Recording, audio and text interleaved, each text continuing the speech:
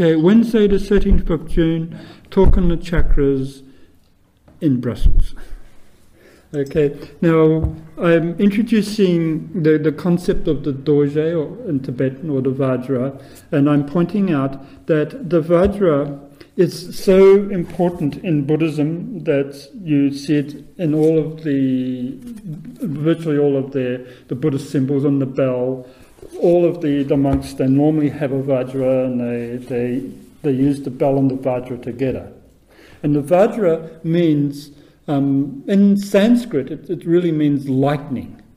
It's the whole power, the energy of lightning. It's the energy, it's thunderbolt is sometimes the way they translate it. And in Tibet, it means immutable power. It's all the power of the meditation mind, of the chakras in here. And there are 5 rays, and there's a whole philosophy that comes with this Vajra to do with the Buddhas of meditation. There's 5 different Buddhas, and then there's the 5 elements. So all the philosophy is symbolized in this particular Vajra. And most Tibetans do not know this at all, which I'm showing you here on this diagram.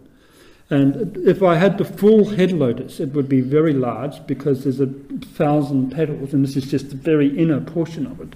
But here, I'm pointing out that the Vajra pushes around an acorn, and I just use the term acorn, it's the shape of an acorn, of 30, a grouping of petals, right? There's a number of petals.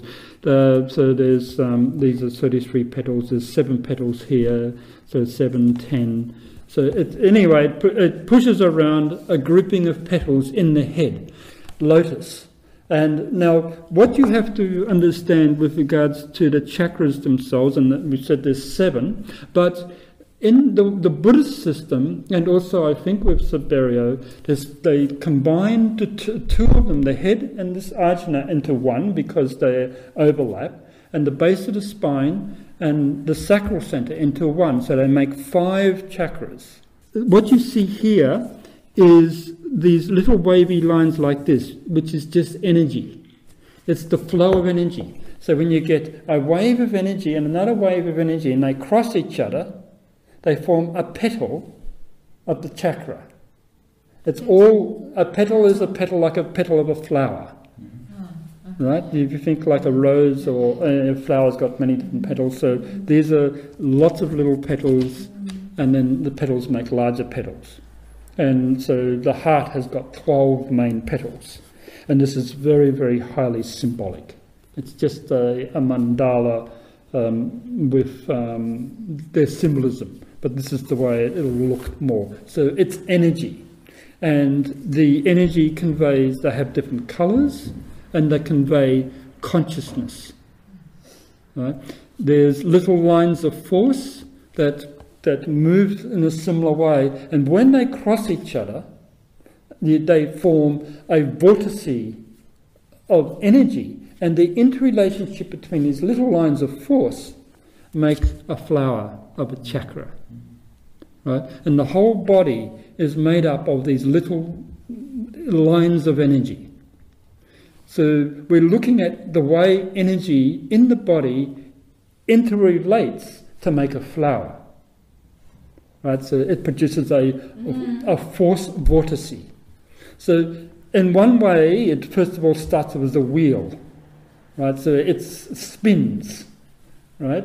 And so the spinning wheel is the beginning of the turning of the chakra. And when you see it, when you see the energies, the way they cross within that spinning wheel of different little lines of energy, it forms the flower. And so the whole body is made up of 7 main chakras, but of the 7, 2 in the head are joined together. This ajna, the third eye, and the head lotus, they join, they actually one. They're just aspects. One is this way and the other way is at right angles to it. And the base of the spine, and the next one up, which we call the Sacral Centre, are also one chakra. Right? They all have Sanskrit names, like the base of the spine would be Muladhara, And I'm going to save you the Sanskrit words.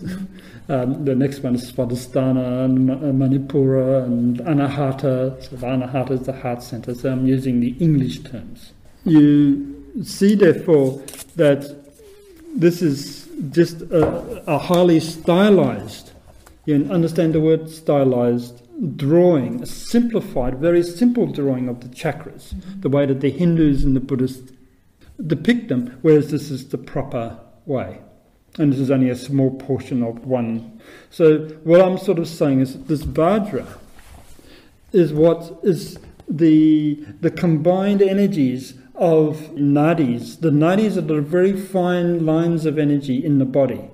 What this is really is the energies coming from this gripping of petals, from a gripping of petals from one tier of the chakra. So you can think of the chakra having many circles of petals. So it comes from, the energies come from a smaller circle to a larger circle by means of these prongs here. And this is the way that the dorje comes into being. So if you understand that there's tiers, as we call it, of petals, and so the energies flow, they combined together from many little petals. So if you can think of these little serpents of energy, like little waves, and they all combine together. And when they all combine together and they're flowing from one tier of petals to the next larger tier, then they flow in the form of this wave of energy that makes the prongs of the dorje. And then the dorje itself is spinning. And as it's spinning, it's turning the chakras, turning the flowers, that the flowers then are turning. And each of these petals have qualities associated with them to do with consciousness, with what the attributes of mind. So you understand there's two ways of analysing the chakras, in terms of 5 or in terms of 7. And we can see a human being has got 5 fingers, 5 toes, and we're basically 5: a head, torso, 2 arms and 2 legs. And likewise with the chakras. Now with the chakras, therefore, they convey the elements, the 5 elements. So each of these 5 chakras is responsible for the conveying into the body and through the body the energy of these 5 elements: the earth, water, fire, air, ether. And the head lotus does the ether.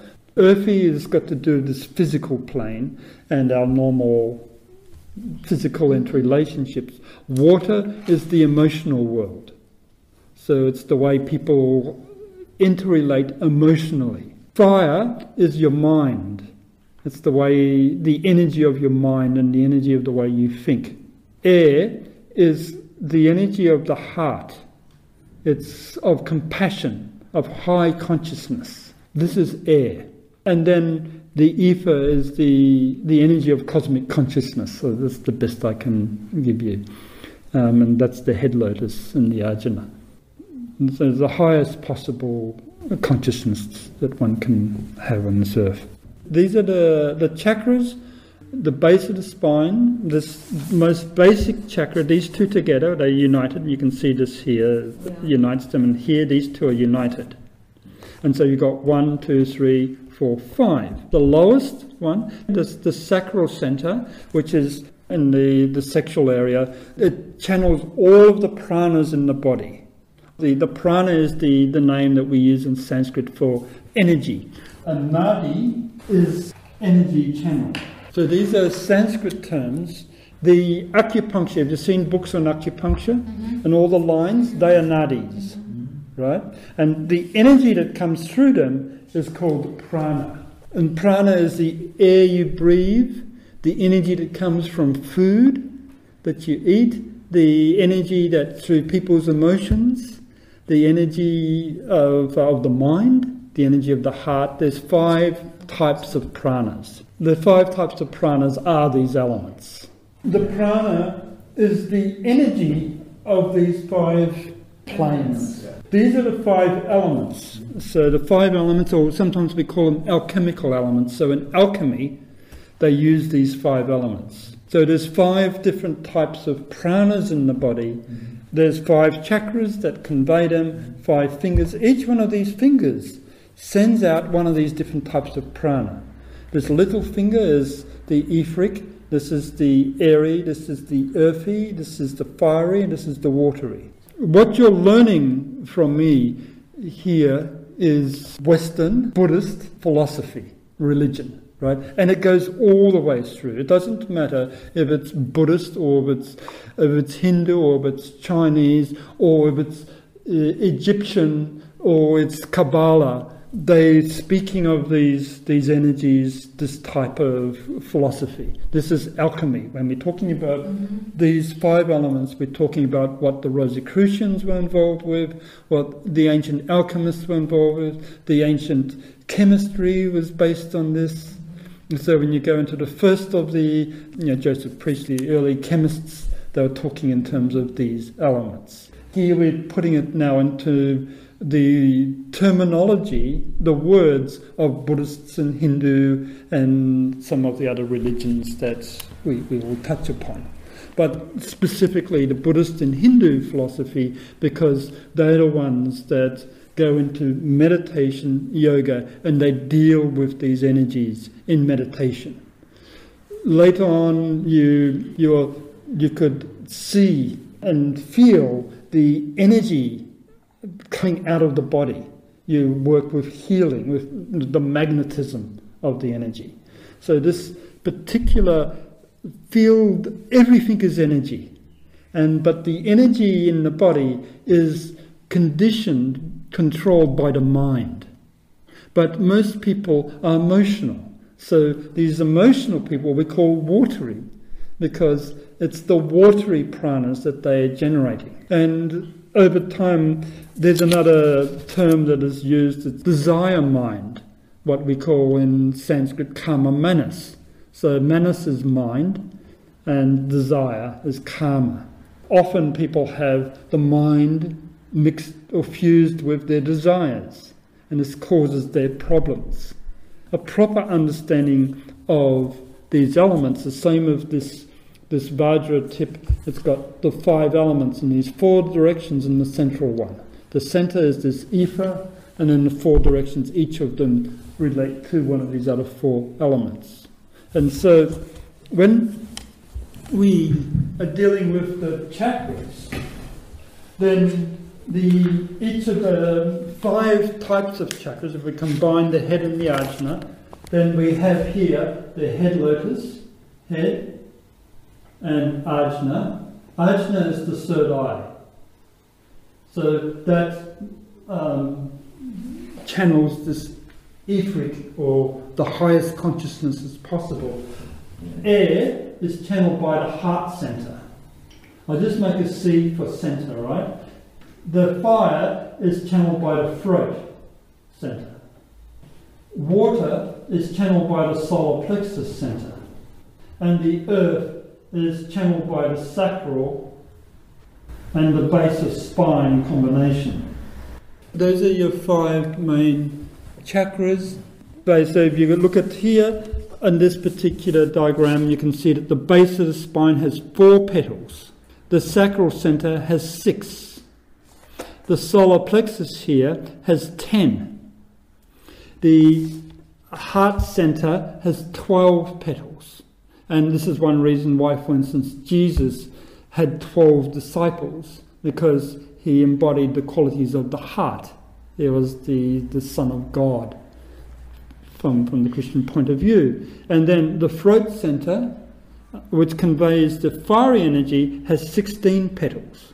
And then the ajna has 2 main lobes, as we call it, but it's 96 altogether. And then this 1,000-petal lotus really has 1,056 petals in order to convey that the consciousness, the highest consciousness possible, that which produces enlightenment. Now, so all of these petals are quite important. And in my little diagram here of the chakras, these are just simply the chakras below the diaphragm, and it also shows some of minor chakras in the body, and some of the nadis, the lines of energies that go from petals to petals. Now, the important thing to understand is that this energy body is the true body of a human person. We are really energy. Everything to do with the physical body comes from these chakras, comes from these energies. In order to heal a person, for instance, we're talking about psychic healing, spiritual healing, not medical healing with drugs. And even those drugs are still affecting these chakras. You work with the chakras. Each chakra is the potency that the organs of the body have controlling them a chakra. So every organ in the body has a chakra that governs it. If you put the wrong energies into those chakras, it will cause problems in the organs. It can cause sickness, disease and death just by manipulating chakras, because the energy is what feeds the body. How can possibly energy be manipulated to cause... Well, this is the subject of magic, black and white magic. In Australia, for instance, there's Aboriginals that have a death bone. It's just a bone. And if the Aboriginal elder points it at an Aboriginal, they will die. It's a proven thing, because the energy he sends to them and their beliefs, that's what they will do. All of magic, of all of the history of human race, is based on magic. And the magic is black and white. And the energy produces great psychic powers, clairvoyance, the ability to read the future, the ability to see what we were talking last week about the astral plane, the people in the life after death, to become a great being. Jesus able to make 5,000 fishes and loaves of bread, just creating one after the other. And it's done through chakras and through power, the energies that come through it. And later on, when we're talking about the angelic kingdom, the Deva kingdom, then we'll understand the way that they work with regards to the chakras. When you think of becoming an enlightened being, when you think of health, when you think of everything that you are, you have to begin to think more as an esoteric person in terms of chakras. This is the way the Buddhists and the Hindus have done it for thousands of years. It goes way, way before that. And as I said, all magic is worked by means of chakras. Sound and colour affects the chakras, the way they spin, what comes through them, and the quality of the sound, the nature of the colour. And when we're talking about sound and colour, we're just talking about two different types, or a form of energy that can either be seen clairvoyantly or heard clairaudiently. You understand the word clairvoyant and clairaudient? So these chakras are all important. That's the energy coming into the body, the vortex. And this is all these are. A chakra is just a spinning disc of energy. It's outside, yes. The chakras are also outside the body. The actual chakra, the main chakras are outside. They're larger than the body. The whole aura of a person, if you can see the aura, is something, can be quite a few feet outside. Now, if you see the energy body, the efric body, it's a few inches or an inch or so away. And you'll see the lines of energy coming if you look carefully. But for you, it's not so easy. But you can if you look away from your hand and don't just focus, but defocus your eyes, you'll start to see these energies. And you can feel the energies if you put your hands together like this and move them just about a half an inch or so away, and just move it around. You should feel this tingling. Tingling is like little electricity. It's little sensations. You're not touching, but you can feel the heat, and you can also feel the energy. You should be able to feel, if you move it like this, you should feel almost like a bubble of energy and little lines of electricity going from one hand to the other. Like this, you're just going to move it around. The energy that sustains the physical body is controlled by the chakras. And the chakras, the little nadis, convey the energies from chakra to chakra. And then the energies goes into the physical body and controls the organs. If the energy is sort of discordant, aberrated, then you will sow the seeds for sickness. The physical body will start to sicken. It'll allow all the disease germs to build there because the vitality is gone, and then that produces the basis of sickness. Everything is the energy. Without this energy body, without this nadi system, we would not be alive. It's as simple as that. The nadis keep our bodies alive. The chakras is our consciousness working through all the portions of the body and keeping them active, healthy. It's a vast philosophy, this chakras. I've written my books. I've written probably 1,000 or more pages explaining chakras and the nadis and the energies that come through. It's quite a vast philosophy.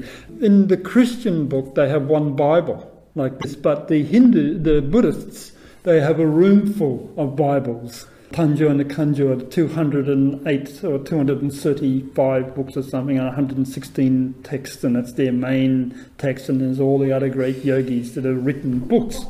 And most of them are on this sort of subject, the control of chakras, the way consciousness affects the nadis, and the development of the Buddha-like qualities, the basis behind the Dojo. It's a vast literature on this particular subject. Yeah, the energies are quite easy to see, actually.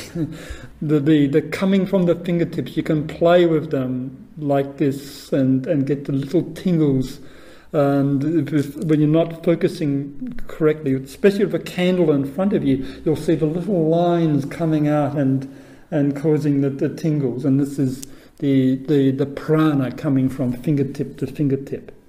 And there's 2 chakras in the palm of the hands. That's the reason why it's easy to make the tingling here, as you can do it with other parts. So nearly all spiritual healing is working with chakras. And also herbal healing and Bach flower remedies. It's all working with chakras. Bach flower? Of course. They stimulate the little chakras. Acupuncture points, they're dealing with the nadis. The acupuncture comes in, and all that the acupuncture does is either stops the flow of the energy into a particular part of the body, or makes the energy go. That's all they can do. And so it's a little gate, either is on or off. And if they stop the flow of energy, then we get anesthetic effects. Anesthesia is when you can't feel anything anymore. So if you get the right acupuncture needles in your body, then they can perform surgery and you won't feel anything, because there's no prana going there to that organ. There's no communication of energy. No communication of energy. So it's the prana and the chakras. So you understand this. So all these acupuncture points is the smallest of the nadis on the surface of the skin, but as you go deeper in, there's more these little flowers, these little ones, and the big ones are outside. They're spinning as people are talking and have the emotional relationships. They're sending energy from each other, and the chakra picks this up. And then there's lines of energy going from petals to petals through these little. Each petal is linked to another part of the chakras, and they convey the energy from this petal. And this part of the lotus is the normal way we describe a chakra, right? It's a lotus blossom. So it's either a wheel of energy, and then the wheel, because of the types of energies and the way it spins, produces a cross in it, and then which is the base of spine center, and then it can produce more layers of different petals. And so we get then A question related to a petal. A petal can be expressed on the different layers, like earth, fire, ether, water, or a petal is always expressed in only one element. It's manifested only in one element. Each element is also has 7 sub-elements. So if you multiply 7 times 7, you get 49 forms of expression. And so each of the petals will convey one particular element, but it may have sub-hues. You have to remember there's like a colour, like you've got a red colour, but it can have many different shades of the red. And then the flower itself, the lotus, is the same. It has a fundamental colouring, but different shades. And so all of the chakras have basic colours assigned to them.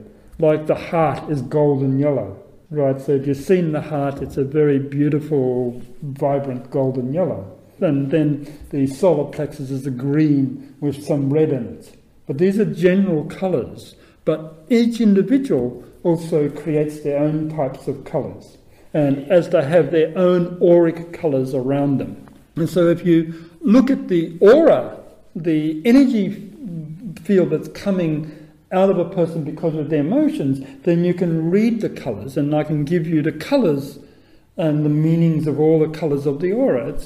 And all the chakras are is they're just spinning this energy. They mix the energy that's coming to them from other petals in the body or outside of the body, right? So each chakra has got receptive to one of these or other of these 5 elements, and each of those has got their sub-elements. Remember, we went into the 7 planes, and I said there were 7 planes of perception, and each of these chakras are related to one of those 7 planes. And then there's 7 rays of light. And so there's 7 chakras, because each of these chakras respond to the qualities of one of these rays of light. And then the rays of light in our philosophy are related to all of the psychological qualities associated with the energy of light. The 7 days of creation in the Bible are again related to the 7 chakras. So you can see this number 7. We even have 7 days to a week. It's an arbitrary thing, but it still does relate to this. 7 sort of notes to a scale, and then we have the octave of the 8th. So again, you got the 7 nature, and eventually you'll even understand the 7 layers to the skin. The 7 comes again and again. So the chakras deal with this 7-fold ordering of all phenomena.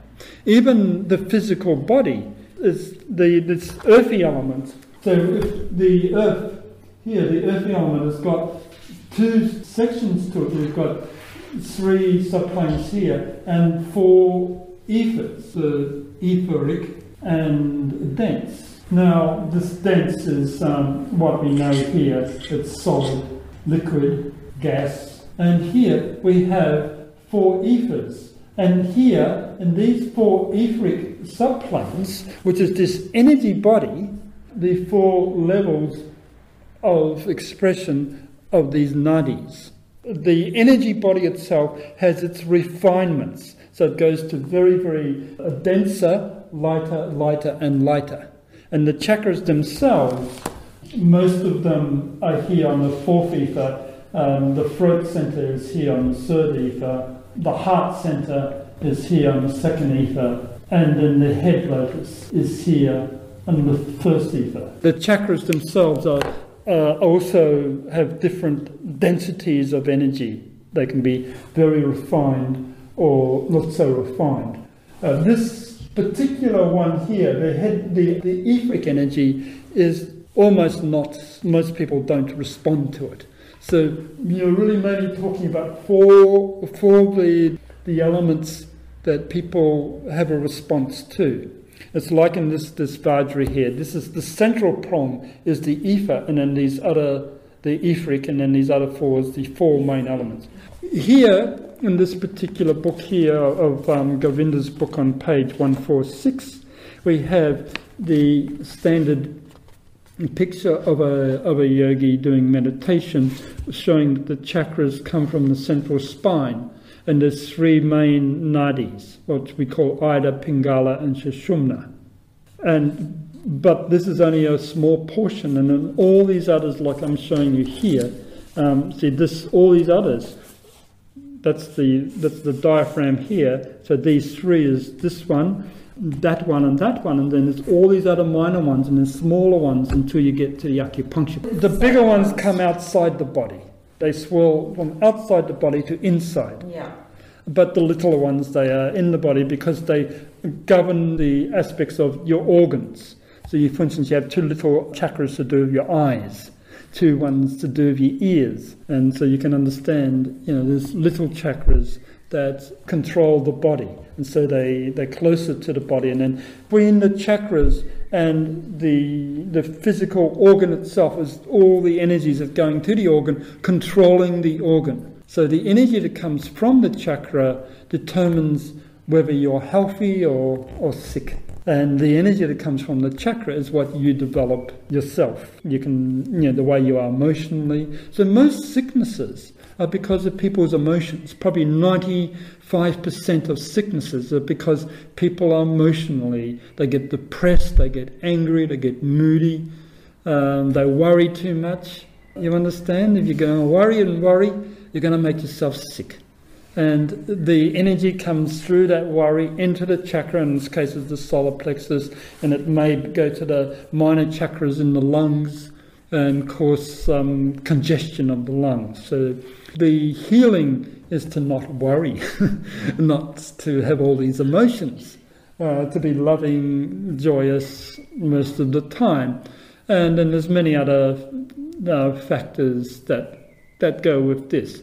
Gives you the complete picture of a human being, of animals, of evolution. I think in terms of chakras. So for me, each individual has got a chakra. The kingdom of souls itself, each soul, human soul is a chakra.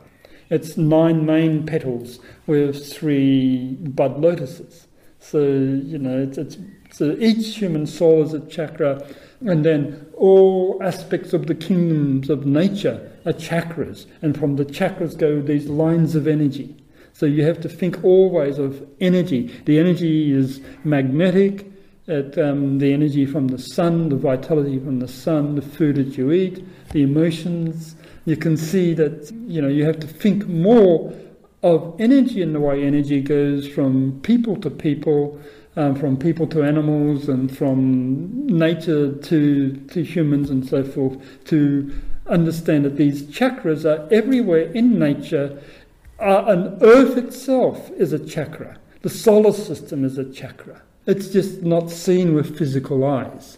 But from the point of view, the way energy is organized, that's what organizes the energy. Or the way energy is organized is these vortices. As the lines of energy hit, they affect each other and they produce the little swirls that's seen clairvoyantly as chakras. And so the Buddhists, here you get this picture here, but there you have it on the outside here on this book. And you can see that he's again showing the main lines of energy. The central one is called Sushumna, and it's power. This left side is called Ida. It's feminine. It deals with consciousness, the mind. And then this right side, this here coloured yellow, is Pingala. It's to do with consciousness itself, not the mind, but with the way mind and the heart, with the compassion, with love, interrelate. We think in terms of Ida and Pingala. It's almost like male and female. One type of person is loving, which is Pingala type, and often quite emotional as well, and the other are very mental.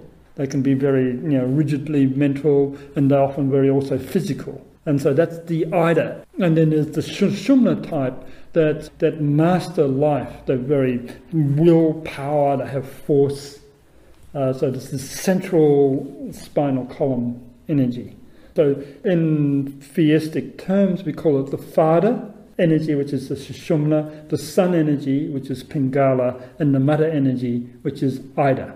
And so you've got that which produces birth, creation. This is the feminine, that which is the sun, or the result of that, which is the masculine, the consciousness aspect. And then you've got that which is the driving force behind everything, which is the Father aspect, or the will. These are the three main energies. But from these three central ones come thousands of little lines of energy, which are the nadis. So in the nadis, when they interrelate, they produce these little vortices, which will be seen as chakras. Those are the three types of energy. Intelligence actually is the feminine. If you look at the Deva kingdom, see, if you understand what intelligence is that which gives birth, it creates things. It causes the segregation, separation of things. Like all of nature is the result of intelligence.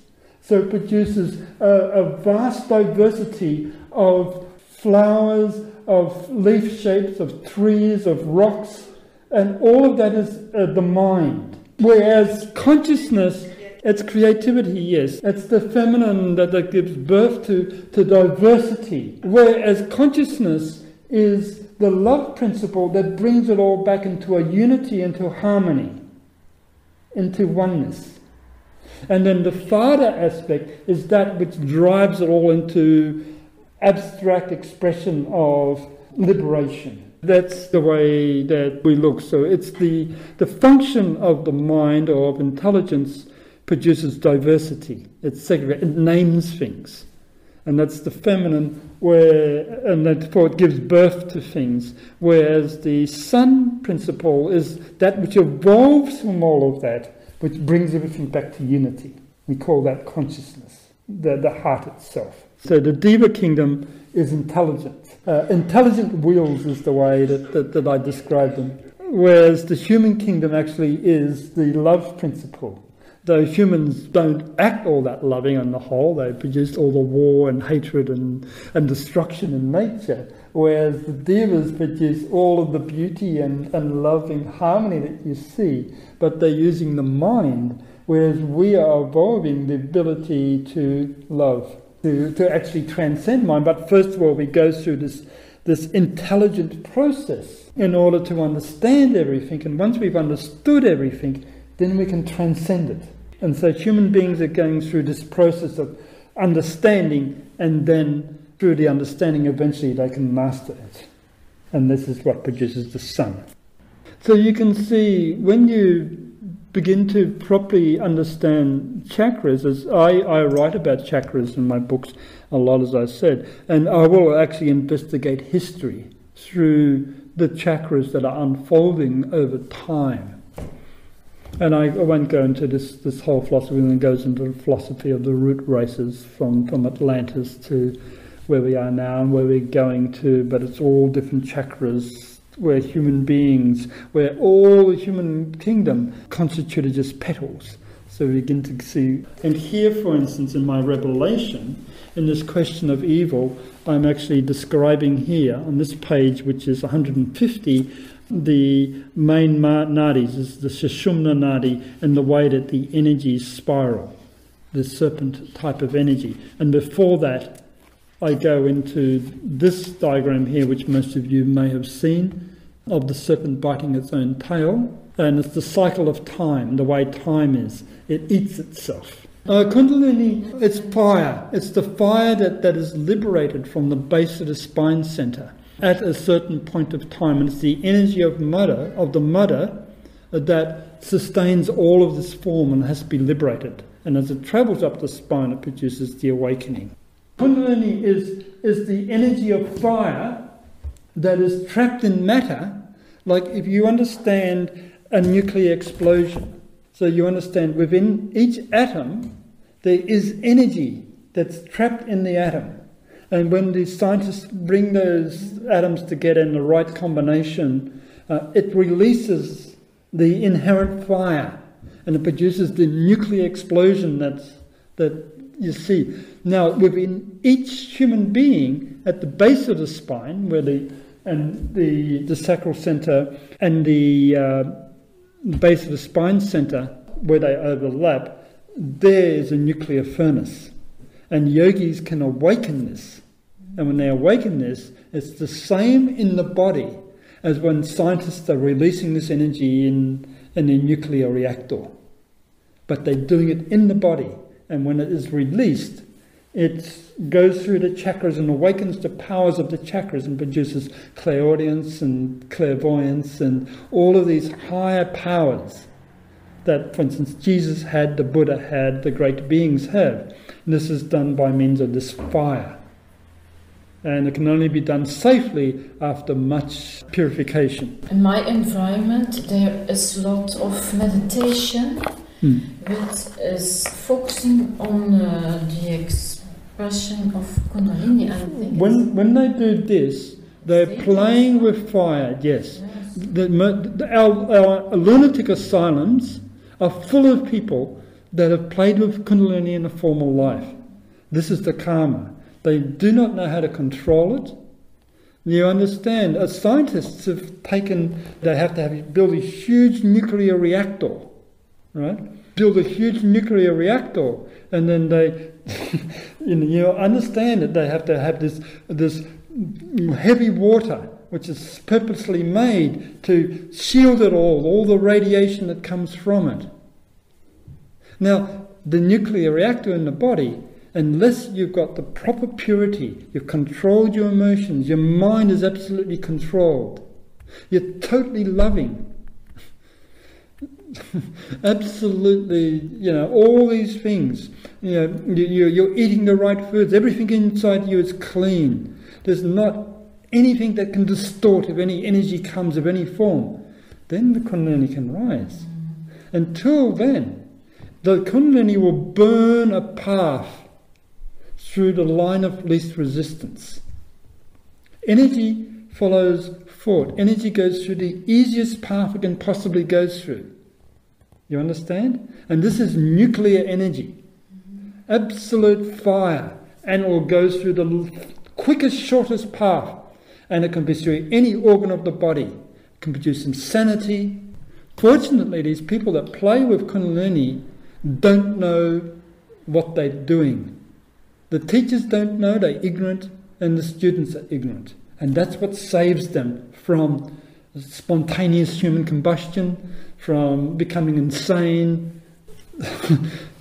Right. What do you think, please, about the experiments in Geneva at the moment? De nuclear experience met de deeltjes versneller. Oh, CERN. Yeah, that's okay. That's scientists. They're trying to but they Accelerator. It's CERN. It's CERN. It's CERN is the short term. Yeah, it's 18 miles of a nuclear. So what it's accelerating. They accelerate the energies, the photons, the particles to go very, very fast, because they're trying to make the particles go as fast as they did at the beginning of the universe, and they smash them together. So they're tiny little particles, and they smash them together and they observe what happens. They're looking for what they call the Higgs boson, which I won't explain because it's got to do with their theories of how the universe came into. And if they can find a Higgs boson, then they'll all be happy and they'll drink their champagne, because then their theories have been validated. So here in my book, here you can see the serpent type of energy here. And then it produces the spiral, the spiral cyclic type. And then it produces, when you get these spirals together, this here is actually the motion, if you got, of a moon around the Earth that's travelling around the sun. So this black line here, this black line here is the motion of the sun. This thicker line here is the motion of the Earth going around the sun as the sun is moving. And this littler line is the motion of the moon going around the Earth as the Earth is going around the sun. But is this true, or is it metaphysical? No, that's the way it is. That's the way it is. Because when you... over here? Well, this is part of the background of the energies that make up all of this. All the petals. That eventually make up the petals. It's got to do with spiral cyclic motion. It's just the way the energy moves. So if you think the sun is a ball of light, it's travelling in space like this, right? And it's travelling a curved path. And as it's travelling in a curved path, the Earth is travelling around it. right? Now you're used to seeing the line of the diagram of the sun is there and the earth is around going in a circle, it's going in the ellipsis. But you have to understand the sun is moving. And so as the earth is circling around the sun, it has to move with the sun. And as the moon is moving around the earth, that's moving around the sun, they're all moving together in the direction that the sun is going. And so these types of fundamental energies then, and then eventually, just for you, and then you have here the same sort of thing. This is the spinal column. You know, the spinal column, and it's got the same type of energy field that goes through it as we have with the way that the energies move. And then we've got what I call the time-space continuum. So as the energies spiral in this way, this is actually a spiral because this is moving in a curved path. As the energies spiral, we start from time at the very beginning of time, and as time is moving through space, space itself is expanding, and it's moving in a spiral motion, and you get this time-space continuum, which is like a ram's horn or a shell, and this is based on the Fibonacci series. A shell? Seashell. So when you get all of these motions and you put them together, and there's the two spirals together, then eventually you get the petals of a lotus. The 4 petals of the lotus appear, and then from that you get the symbols of the swastika, the threefold or the fourfold swastika, the flyfold. So all these religious symbols come from all of this. You can see them in meditation. Yes, yes, you can see for that. For yourself or for the others too. People can see this, of course, but you've got to develop the meditation. But this is logic. This is just pure logic. I'm just showing you the way when you get the simple motion. In science, we got what's called a sine wave, right? It's just the wave of energy that goes like this, right? That's the sine. In our philosophy, we call this a serpent motion. Now, the Kundalini is called serpent motion, and that's all it's describing, the serpent energy. And it's just the sine wave of energy. Now, when you get a sine wave of energy, as I said, you get one wave like this, and you get another wave that goes in the opposite direction, you get one of these petals. So you get one wave that's going this way, and another wave that's going that way. And when they cross, it forms a petal. It's just different waves going in different directions. And this here, one of these petals, if you look at the Siberio's books, you'll see a little cell that he draws, a little hexagon. So he joins all of them together, and that's the same sort of thing, except here, instead of drawing little cells, I've got petals. What he's drawing is a little bit different to that. It's what I call the efric grid. It's the basic grid of space of which everything comes from. All of the energy lines are from that. So if I sort of drew all of this, then I would have these lines here. See that line? These squares? That's what Siberio is drawing with his. And so each one of this is basic, and this is based on mathematics, divine geometry. So I have to draw all of these in order to draw that. So they come from that, and that's the nadi, the basic grid work of which all the nadis are, and then the whole body is just made up of this, and all of space is made up of these lines of. So you can understand the drawings of Siberio. If I look at them, if I have the time to go into him. But this is what I'm saying. So I have a big diagram of all the head lotus in the sense of the soul, and it's really based on hundreds of these little cells, and so. It took me about 7 years to work all this out. Many years ago, when I was young. Only 7 years. Well, yeah, but that was a lot of work. I looked much handsomer, much prettier then. Long hair, and it was a great discovery. But many years of meditation, yes, and looking at all the books, putting all the books together, and that was even many years before that. But sort of getting all the information together, and then, because to me, the chakras were my fundamental driving force for most of my youth. You understand, from about the age of 18 onwards, I wanted to know the meaning of this. Why do Tibetans have a dorje? Why its immutable power and how it relates to the chakras. And so it's maybe 20, 30 years of discovery, but 7 years of doing diagram after diagram until eventually I could finally figure out how the dorje and the head lotus interrelate. And the same nadis, the same grid work basis, what I call the mandala of the pentagram and the mandala of the hexagram. And the mandala of the hexagram is what makes the chakras, and the mandala of the pentagram is what makes the basic grid work.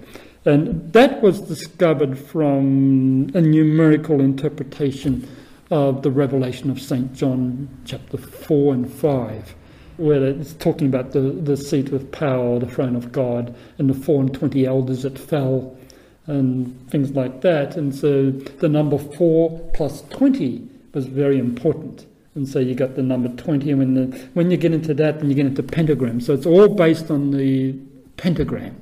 As I said, a human being is a pentagram, 5 fingers, etc. So you have to analyze the properties and powers of the pentagram. And when I analyze the properties and the powers of the pentagram, and I put the 4 pentagrams in the 4 directions of space and joined them together, eventually I got this basic shape, and from the basic shape, then I put them all together to make the mandala. Yes. Square.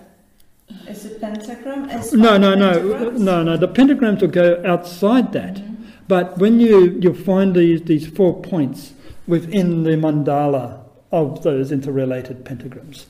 And so it's all got to do with pentagrams as the whole foundation of the geometry of time and space. And the pentagrams are these 5 elements. So they convey, it's like one hand is watery, one hand is airy, one leg is earthy, and so forth. And so you got all of these, it comes through. And likewise, if you're looking at the face, you got 5, you got the mouth, the nose, the eyes, the ears, and then the Ajna Centre. So the mouth, so you got the 5 again. Whereas this one here is the efric, and the efric, which is the most rarefied, and therefore it's hidden.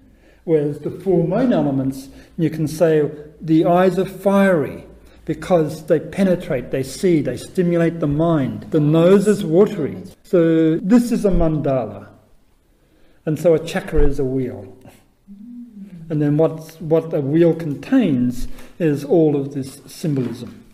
So there's much to learn. Even this symbol here, which is the Tibetan symbol hum, which awakens the heart center, there you are, in foundations.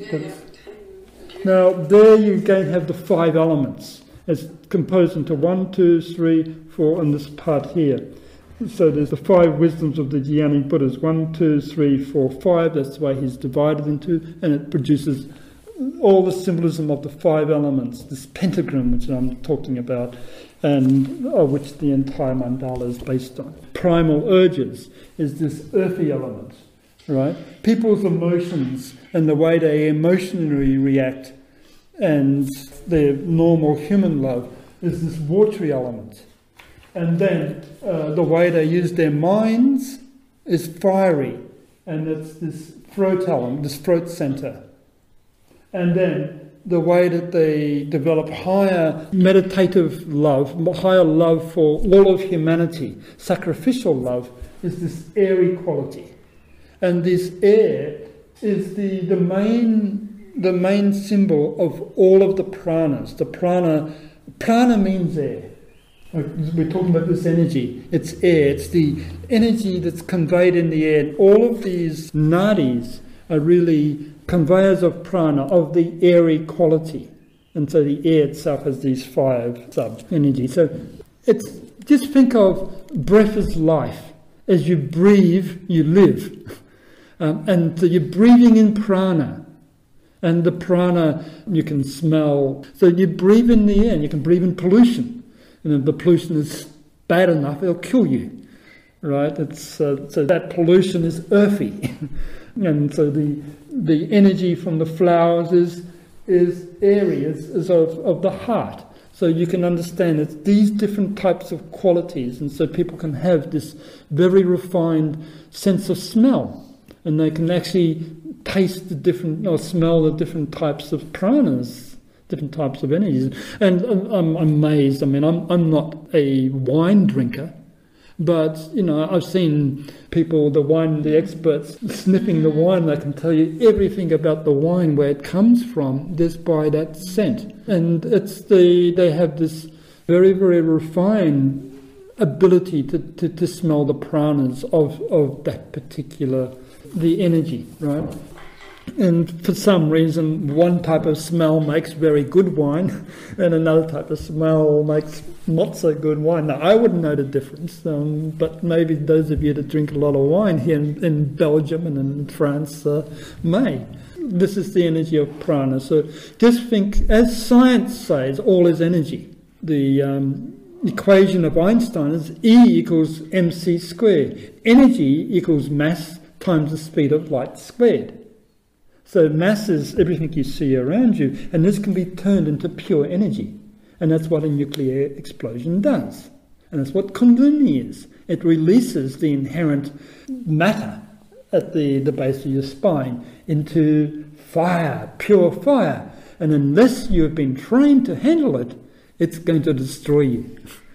It will cause insanity. It will cause all sorts of psychosomatic sicknesses and diseases. That's the reason why yogis spend their time in caves, in forests, far away from people, and 20, 30 years will go by because they're learning how to handle this energy and everything else associated with it. And the teachers doesn't know then? These teachers don't know it. They haven't done the 20 years of meditation in They don't know it's so dangerous, I mean. Well, they're fools. The phrase to do with kundalini is that it liberates the wise and destroys the foolish. As I said, fortunately, the teacher doesn't understand what kundalini is, and the students don't understand. So they're learning these books, they're reading up all the Hindu books, and they're saying, wow, I want this. But what they're working on really is the stimulation of what we call another term. It's a term which is quite important to understand. Siddhi is quite important. It means psychic energy. And so what they're trying to do is awaken psychic energy because they're glamoured by psychic powers. They want to be able to control the elements. They want to be able to levitate. They want to be able to read your thoughts. They want to be able to control your thoughts if need be. Some men want to be able to sort of stimulate the sexual desires of women. They can do all of this with this kundalini.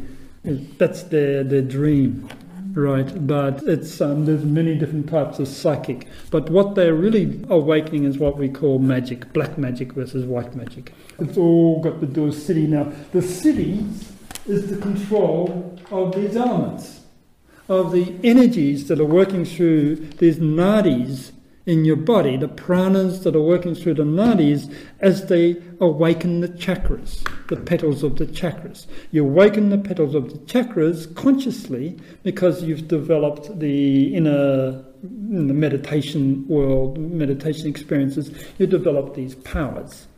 And I was actually showing you a little bit, a very, very minor siddhi, when we're talking about the energy field between your two hands. And you should practice this a little bit when you're home. Just sit there and just do this, at this angle, and just swirl around and see if you can feel the force between the two hands. Or sometimes between the fingers. There are some really nice chakras at the hands because the hands are used for healing. You've seen laying of the hands and things like that. And you use it for making things, manipulating, love, everything that's touching. Quite important chakras of the hands are controlled by the eyes or the solar plexus. And so when you do this, you can feel the sun is good for you. Just to sit in the sun is wonderful. You're absorbing the prana straight from the sun. You can do it through your hands. but laying on the beach is good, you know. You absorb the energy of the photons or whatever, Yes. or whatever. You absorb that energy in a sunny day. Yes. And you absorb it through your... The nadis. You don't need to be naked. You don't need to be naked, but there's a chakra here between the shoulder blades that actually absorbs this energy. With women, especially the breast centers, the energies circulate there. You're absorbing prana, and the prana is what comes from the sun. Ultimately, the prana and the heart are related. The sun and the heart is related. The colouring of the heart centre is golden yellow, the same as the energy of prana from the sun. So you're vitalising the heart, and you're bringing energy in to help you fix up diseases, sicknesses. The germs don't like sunlight. So yes, this is all prana and the basics of being healthy. The best also, if you want to be healthy, is don't worry about things.